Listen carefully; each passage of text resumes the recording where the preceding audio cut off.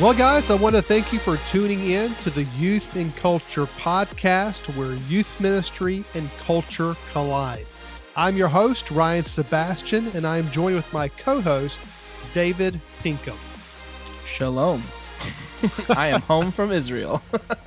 Yeah, how did that trip go? Oh, man, it was incredible. Life-changing experience. If you have a chance to go, do it, because it's incredible. I mean, I did find out though that from the guy who was kind of like our coordinator for the trip, that because the group was mainly pastors and ministry leaders, that they actually crammed in way more stuff on the trip than they normally do. So we did like 20 to 30% more stuff than most tours do. And we were all over the place. We were in the Sea of Galilee for 3 days and walking around to a bunch of different sites there. And then we were in Jerusalem for 4 days and going all over the creation. We went from Caesarea Philippi all the way down to Masada. And I think Masada was probably the furthest away, if not the location. No, yeah, it was the furthest away, because the location we went to for the Dead Sea and actually got in the Dead Sea was further up, closer to Jerusalem. So, yeah. Good news. I've never been able to float in water in my life, and I float in the Dead Sea. It's freaky. But it works. And the reason they told me is because the normal ocean water is like 3% salinity, with all the minerals and the salt. The Dead Sea is 33% salinity. Yep. So nothing will sink except for maybe a rock, and nothing lives in that sea. It's dead. And apparently it's also dying. Like the Dead Sea is dying. It's getting smaller. So yeah, that's kind of sad. But it was nuts. Yeah. It was awesome. Yeah, it's been an interesting thing, time period, even for things with me as well. It's probably those of you who've been, or avid listeners, of course, you probably noticed that we didn't have a podcast posted last week. Part of the reason being is partly because of you, David, being on your initial trip, and partly with me as well. Is there's a lot of ministry life happening our church right now. Our lead pastor, whose wife has been battling cancer for like 11 years, passed away this weekend. And just navigating that as a church staff, and honoring him and giving him a leave of absence, a break to rejuvenate his spirit, his mental capacity, and it's just get some long deserved rest. But with that comes figuring out responsibilities and loving responsibilities with the staff, preaching, all that, and involved with that. But God's been working, God's doing a phenomenal job. But there's been a phenomenal job being done, and God's really has hand in it. But it's really cool, neat to see how God's been working, how God's even working the life of our lead pastor through this.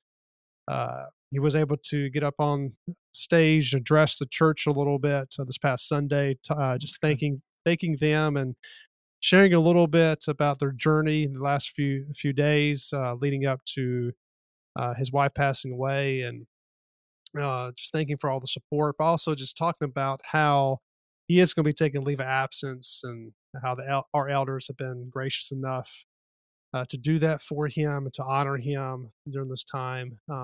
Yes, it's been sad, but at the same time, it's really been neat to see God work in the situation, and I look forward to seeing how God is going to use our pastor when he comes back from his leave of absence.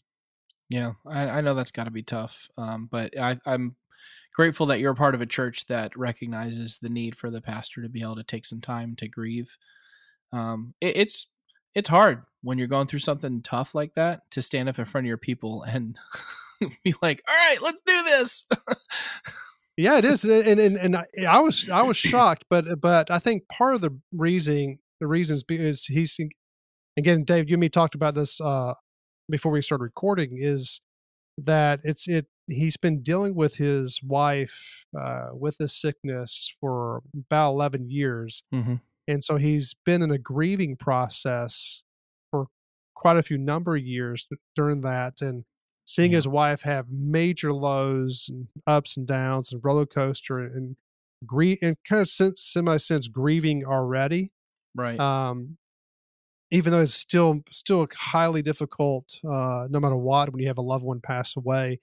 But if I had to choose between the two, I would much rather uh, go through a process of grieving early on than something being sudden, which it hits you all at once, and all those feelings, emotions, struggles, all that hits you at once. And they actually, to me, in my opinion, again, it would take you longer to recuperate and heal from that than something you've already been grieving for a long time. So I think that's the reason why he handled it very well, and he did a great job. Of course, he was emotional, Mm-hmm.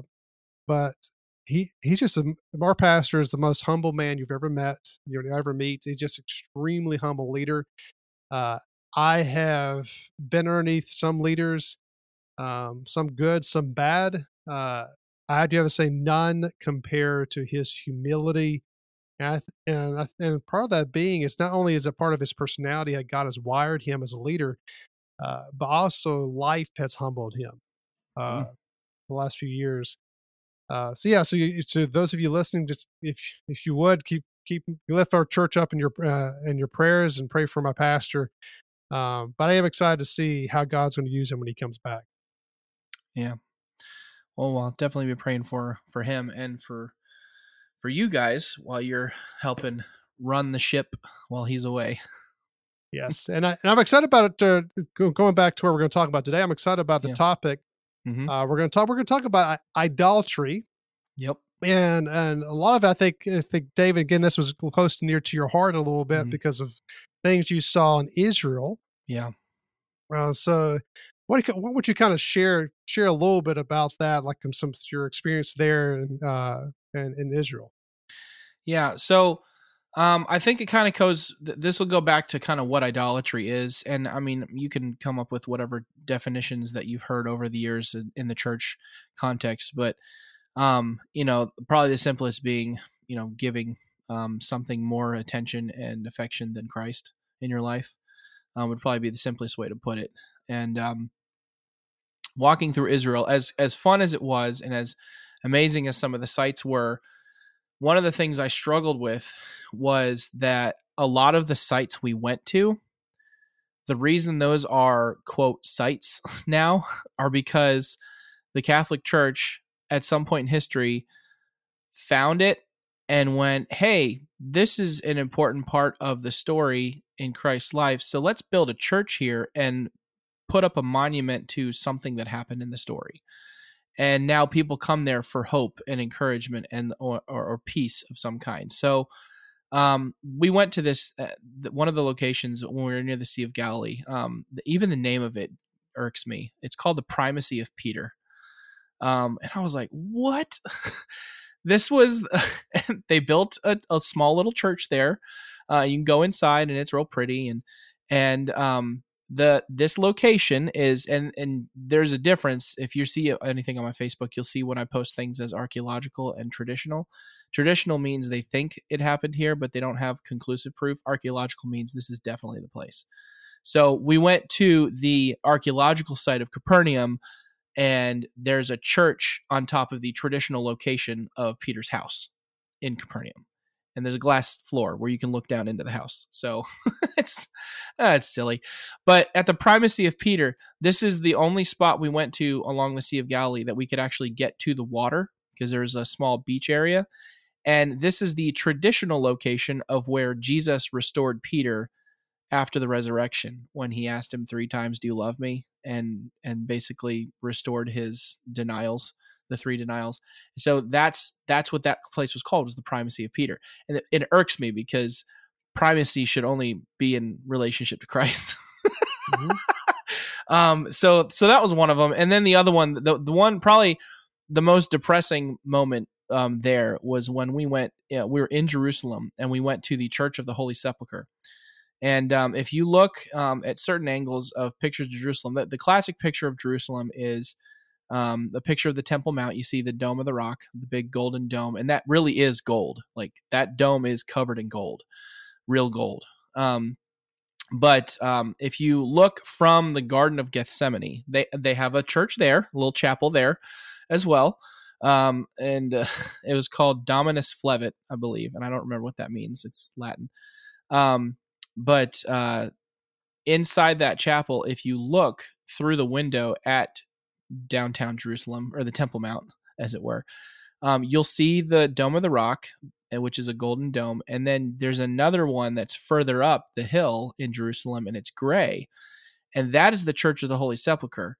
And that is where I think the Catholic Church thinks Jesus was crucified. And at the time, that location would have been outside the city walls, they think. I don't see why, because it seems really close. But that's not the same area as the Garden Tomb and the other traditional location of the crucifixion, which is where you actually see a rock formation that kind of looks like a skull. But what they did was they built this church, the Church of the Holy Sepulchre. And if you go in there, the artwork is beautiful. There's mosaics everywhere. There's all sorts of pretty things. But when you first walk in, there's this marble slab on the floor that people go up to, and they'll kneel down and pray on it and kiss it, which is, I think, how we all got COVID, by the way. But that is what they call their traditional. That they say that's the rock that they laid Jesus's body on to prepare him for burial. Marble's not native to Israel, anyway. But then you go upstairs, and there's this other spot with some mosaics, and then there's this area where you see a cross with Jesus hanging on it, and he's over this glass enclosure, and under the glass is a rock, and it's part of the natural rock formation, and they say that's where they think the cross was when he was crucified, was on top of that particular rock. And under the glass enclosure, there's a little space you can crawl in there, and then there's a hole, and you can stick your arm through the hole and touch the actual rock. And I was watching people lined up to get to this spot, go in there, kiss the outside part. They would kiss it, and then they would stick their arm in and touch the rock. And I was like, ugh. Oh man. I mean, and it was that and so much more, but all of these people coming on these pilgrimages, I'm sure, coming to kiss this holy object and make a connection with the divine through touching something, completely ignoring the fact that we worship a risen Christ who's not dead and we can't touch him. We don't put our hope in something. We're putting our hope in someone.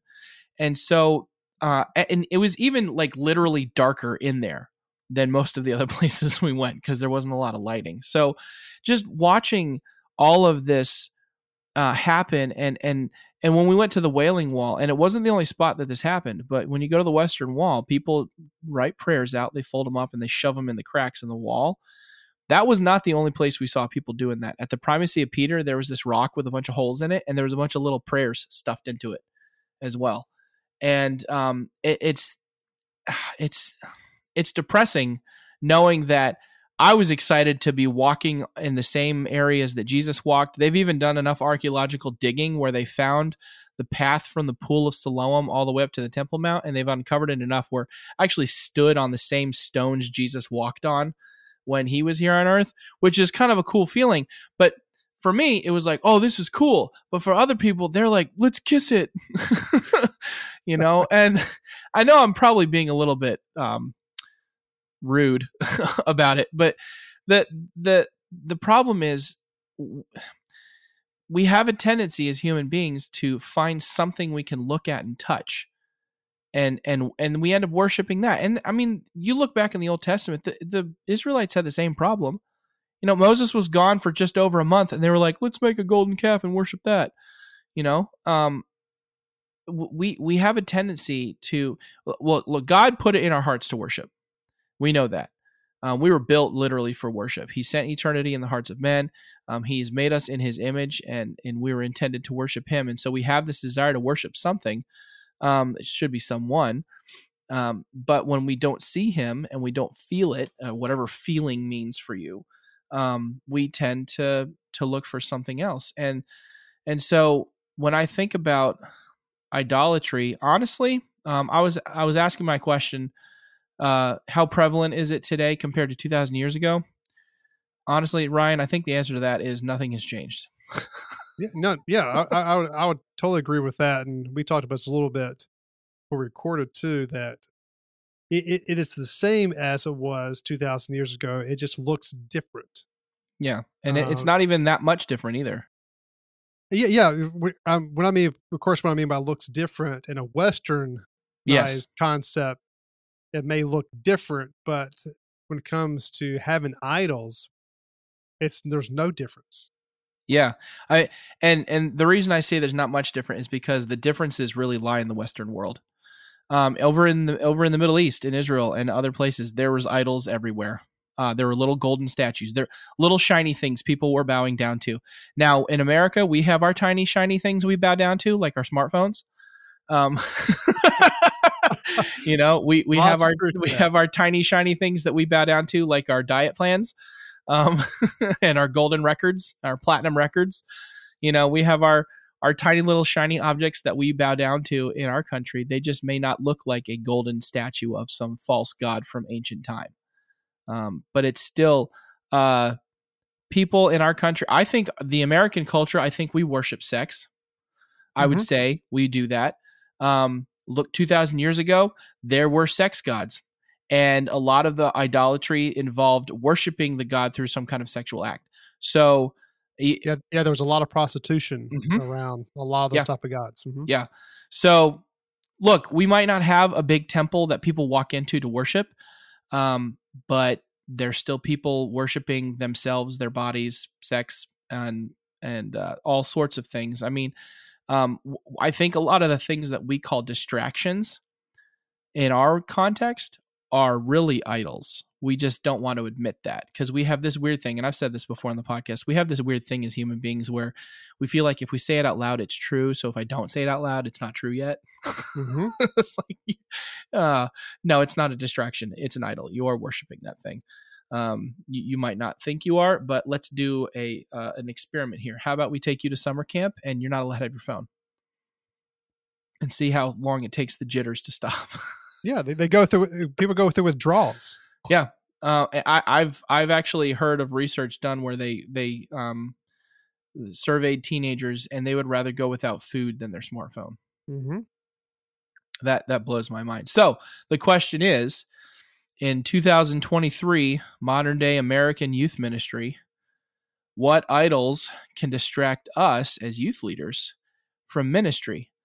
And I think the first one we should hit is the big one, Ryan, and you kind of mentioned this, so I'll lob this one at you. But the first one you mentioned earlier was your ministry itself. Yeah, and yeah, this is the big one. And again, I think we don't think about this, and most people don't necessarily recognize this. But your ministry can become an idol in your life.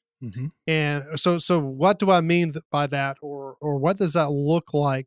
One thing right off the bat is if you have a family, if you have a wife and kids, if you're putting your kids, your family on the altar of ministry, hey man, then ministry is an idol in your life. Yep. It is when it becomes more important than providing for your family spiritually, emotionally, even physically, and in some aspects, and you're more wrapped into being successful in ministry, whatever that your concept of success is, and you sacrifice your family for that, then that moment, that period, ministry is an idol in your life. Because the thing is, you're being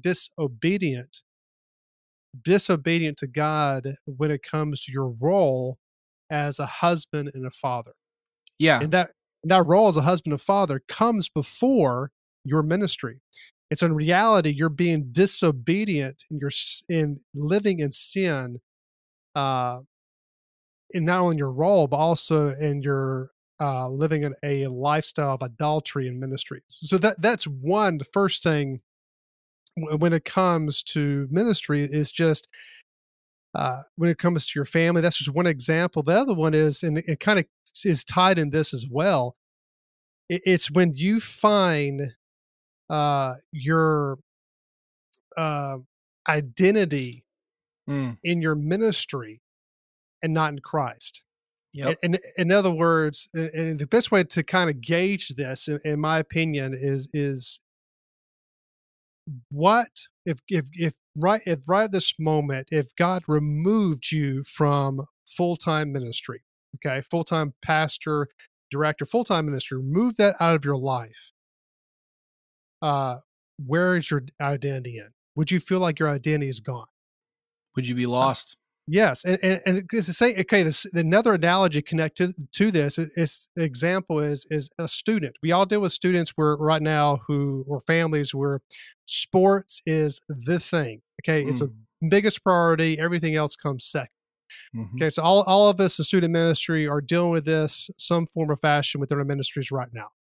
So it's example of a kid whose parents are so into sports, they're so focused on it, and they're like pretty much 24/7 all year long. It's all about preparing, training for whatever sport.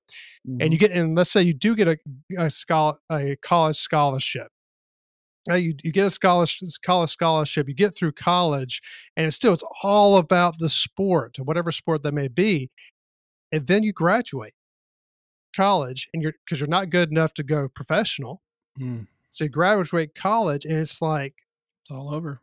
I don't know what to do. My life has been all surrounded by this. This has been my life, and it's no longer part of my life. And a lot of kids, and again, there's a lot of research showing this, and I can give you example in my own life of kids in this situation. They fall into deep depression. Some of them go through alcohol, drugs. Even some kids have even struggled with suicide through this identity all wrapped in around a sport or whatever it is. Name the thing. Then the same kind of concept is in ministry too. Is if our life, our identity is surrounded and it's all about ministry, and that's all it is. Like full-time church ministry, that's all it is, and it's not wrapped around Christ. Then we're living a life in adultery. And here's the biggest, I think, litmus test of that is because again, I'm all about ministry too. I'm all about reaching people for Christ. I'm all about building disciples. But here's the thing: is how do you kind of gauge if your ministry is your idol? Is God how's your time with God? How is your prayer life? If that is not an existence in your life, and I talk to youth pastors all the time, and I'm telling you, 9 out of 10 times, they're barely. A lot of people are barely having a time with God, or in the prayer life, or they're not having it all. And it's sad. And if that describes you, then your ministry is an idol because God is not important in your life. Yeah, I think one key question to ask yourself is when you are spending time in the Word, who's it for? That's another thing too. Absolutely. Are you having we call it quiet time devotions? Are you spending time in God's Word to work on your relationship with Him, or is every time you're opening God's Word in preparation to teach someone else about it? Because those two should be there. Yeah, there's going to be some overlap because you might hit a devotional day where you're like, "Oh, this is so great! I got to share this with the whole youth group." But for the most part, that should be two different activities. No, yeah, no, I totally agree. And man, I'm saying this to everybody, but I'm also saying it to myself because I can easily follow fall into this camp as well. That's the reason why I have people that keep me accountable, people that speak into my life, asking me, "How was your time with God?" Keeping me accountable. How's God teaching you in your quiet time with Him? How was your prayer life? I thought people asking me these questions and keeping me accountable, and I have teenagers doing it as well. No, that'll hump you real quick. Yeah. So because the fact is that, man, when push to shove, again, ministry, again, like I said, I'm passionate about seeing people come to Christ. I'm passionate about people growing the faith. But at the same time, my own faith, my own identity in Christ is more important than that. Mm-hmm. Does that make sense? And not saying they're this over here is not important. It is. Mm-hmm. But if I'm not developing, if I'm not growing in my own faith, then this over here would be ineffective. It'll be superficial. Mm-hmm. It would be trying to do things on my own ability, talents, and ability, which only goes so far. But when I'm relying every aspect of my life on God, which is what you're doing in prayer, by the way, when you have a fervent prayer life, what you're actually doing is you're actually submitting to God, relying on Him, knowing you can't do it. You can only do it through God, and how God. And that's what it means to have a fervent prayer life.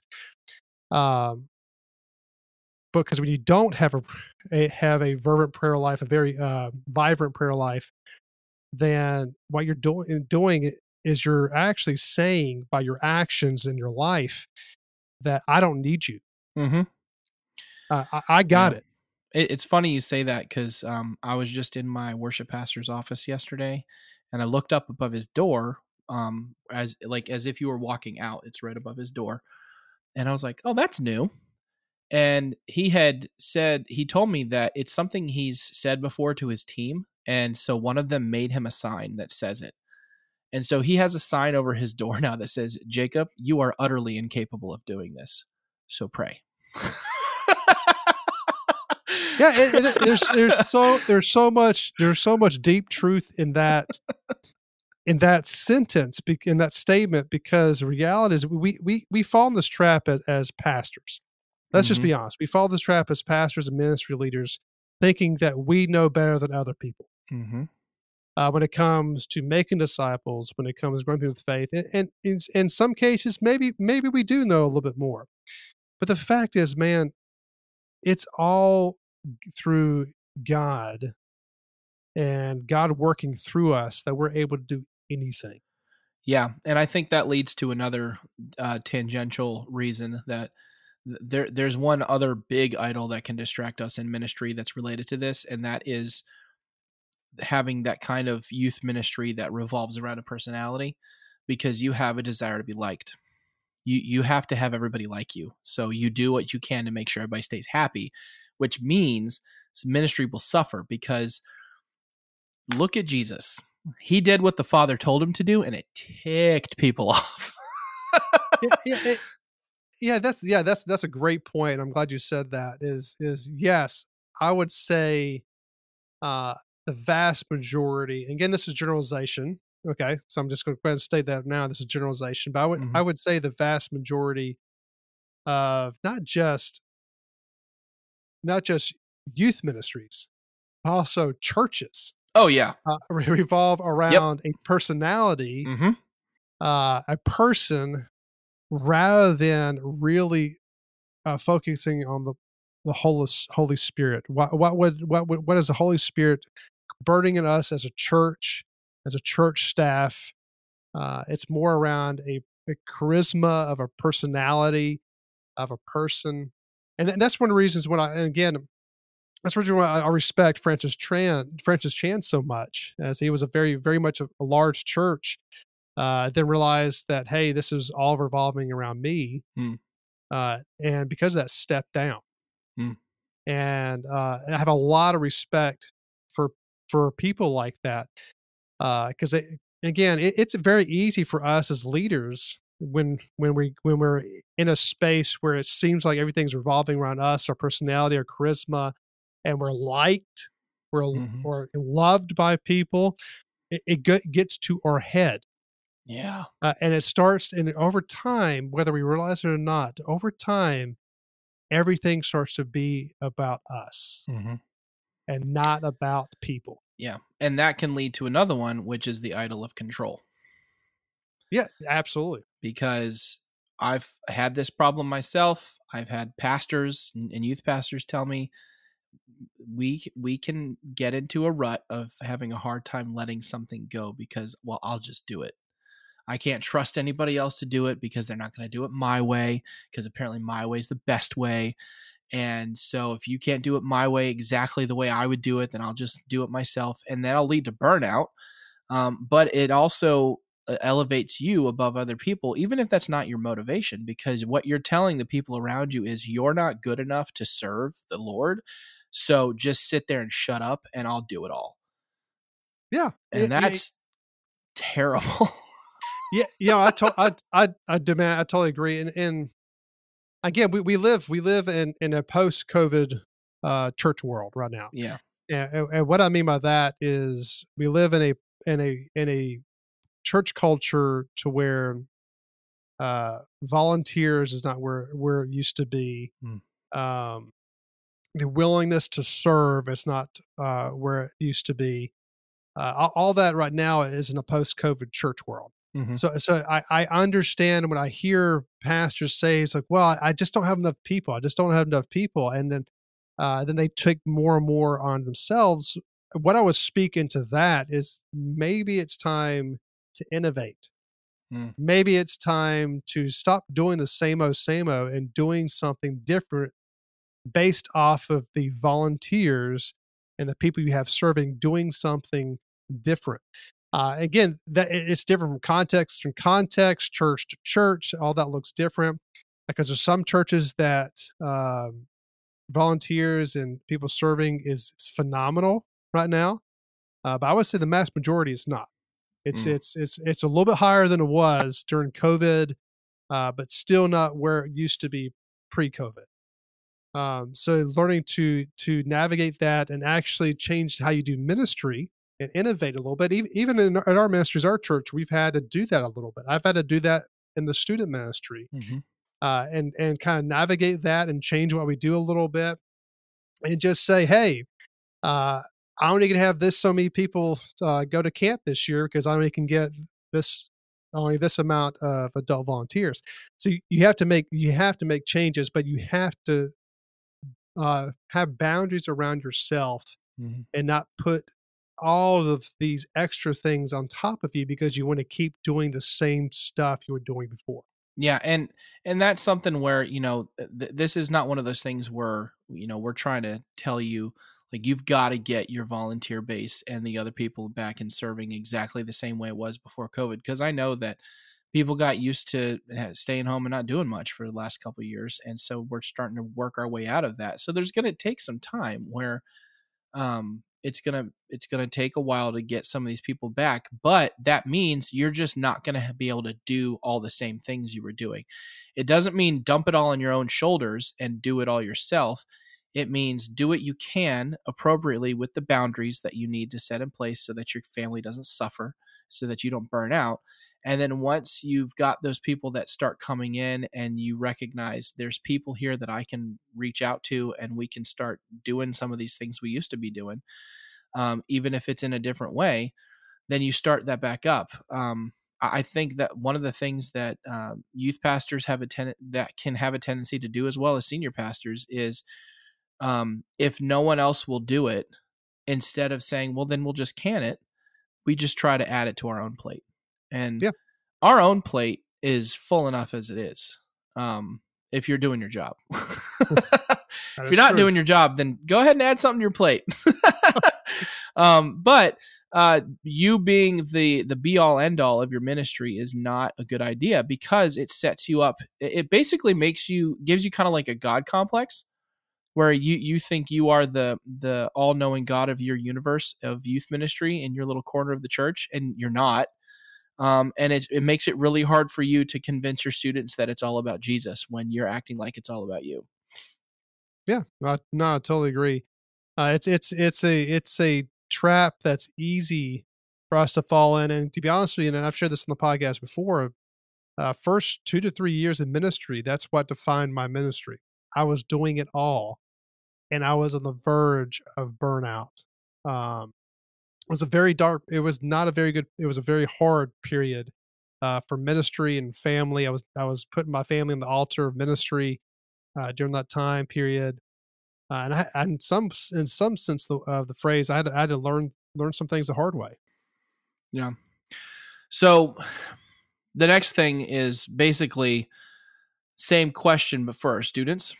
And I'm not going to dwell on this as much because this podcast is for you guys, not for your kids. But I think, to be honest with you, if we went through and listed out all of the different idols that distract students from Christ, none of it would be new information for any of the people listening to this. So I think what I'm going to do instead is just focus and remind us of the solution on how we point our kids away from idolatry and towards Christ. And to be honest with you, the first and best thing we can do is model it for them. Take a look at our own lives, figure out what our idols are, tear them down, and then model what a Christ-centric life looks like, a gospel-driven life looks like. Because if we are spending copious amounts of time in God's word on a regular basis, you can define what copious amounts means. If we are having a vibrant prayer life, not just thank you for this food, amen, let's eat. If you are spending time actually internalizing God's word, whether that be memorization of a verse or a chunk or a deep dive into Bible study of some kind and really getting to know the text deeply, sharing the gospel with unsaved people, whatever spiritual disciplines you want your students to be involved in that are going to get their eyes focused on the Lord and off of themselves and off of the things that will distract them from him, live those yourself. I think that's the single best thing we can do. And included in that vibrant prayer life is praying for them by name on a regular basis. No, I absolutely agree. One thing that, again, I would probably add to that as well. And again, I don't have an answer for individuals. Again, every church culture is different. Mm-hmm. Every area of the country is slightly different. So how you implement this is going to be different across the board. You just have to figure out what works in your context. But to try to get your kids to be self-aware, self-aware of idols in their life, and what does that look like in a modern context, in a Westernized context, in their culture? Yeah. What are idols, or what are in their life? What are easy things that could be idols in their life? So trying to get them to be self-aware, and a lot of that has to do with spiritual maturity. And I understand that kids who are younger in their faith are going to have a harder time with this, and those that are a little bit more mature in their faith. So I totally understand that. But getting kids to be self-aware, to understand what are idols in their life, how to remove once they're self-aware, how to remove idols out of life. What does that look like in that process? That, to me, also, along with modeling, because modeling is number one, the most important thing you can do. But along with that, man, it's just in my own journey and my own time in ministry, I've seen how effective that is. As I'm discipling kids, and there's three in particular that I'm thinking about that I spent years discipling, pouring into, living a life on life together, outside of church,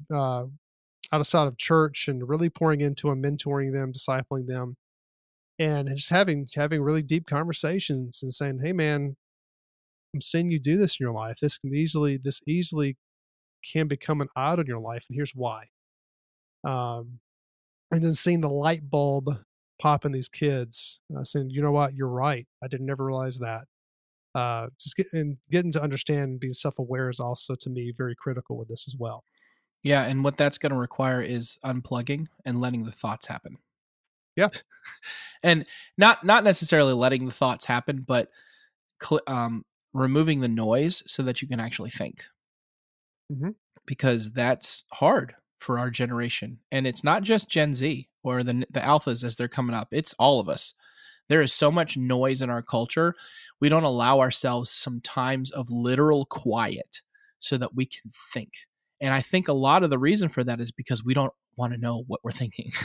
We're afraid of the thoughts. Yeah, that's the reason. It's funny you say that. And again, this is a little bit of a rabbit trail, but still connected to this as well. That's the reason why there's a research, and I forget what the research is, but has shown that one of the best times that people get ideas, ideas and fleshing out thoughts is actually in the shower. It's because there's nothing else going on. You're quiet, you're still. Well, because one thing that I do, and again, those of you listening maybe think, oh, you're just extreme, but one thing I have to do as a parent, and my kids know this, is they're at this point, and as a family, they're not having smartphones. Amen. We've How old are they? 8, and I'm about to have an 11-year-old here in a couple months. You're good. You're a good father. And you're a good father. Yeah, but they know that they're not having smartphones until probably never. but you want a smartphone by yourself? Well, again, there's going to be a period of time where yes, we'll give them a smartphone, but that's when they have had a long history of proving they're mature enough to handle it. Nah, get them a Gab phone. Well, even then, like we've talked about getting them what's called a simplistic phone, not a dumb phone. There's just a type of phone that still you can do GPS stuff on. Yeah, the Gab, GABB. Yeah, that's one example of one of the simple phones. But yeah, so we made that commitment. But here's why we made that commitment. We tell this to our kids all the time, and our kids aren't fazed by it. They just like, okay. But we explain this over and over with them that we want you to learn how to have conversations, how to listen to eye people. Contact. Yes, that too, and how to have friends, like deep, meaningful relationships, interpersonal communication.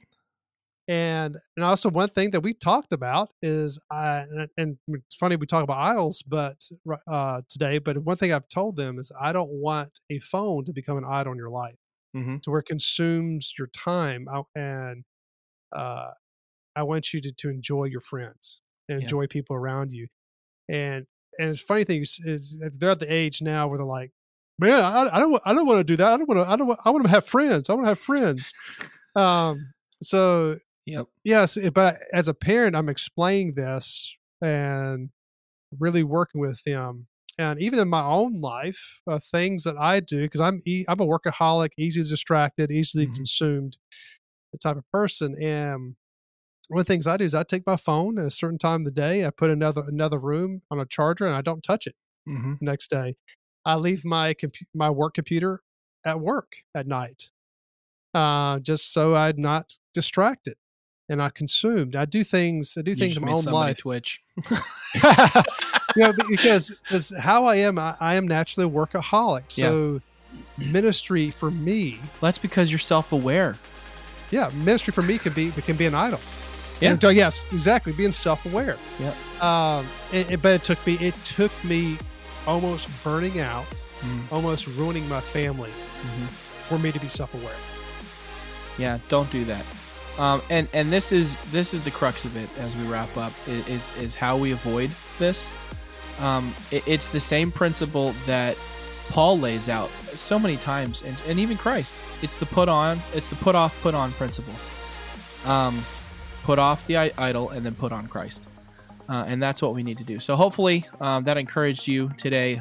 We appreciate you guys for listening. Thank you for your patience as we deal with ministry stuff in our lives. And if you haven't yet, please take some time to hop on over to the review section, leave comment or star review, doesn't matter, as long as you're honest, and whatever platform you listen to us on. And that'll allow us to keep our content near the top of the search results as youth workers look for solid youth ministry content. And as always, if there's a topic that you'd like us to cover that we haven't, or that we covered before COVID, and COVID absolutely ruined all of it, so we have to redo it, just let us know. We'd love to connect with you as well on Facebook. We got a Facebook group, the Youth and Culture Facebook group. You can like our page as well, and you can also connect with us on Instagram. Well, guys, stay tuned for our next episode.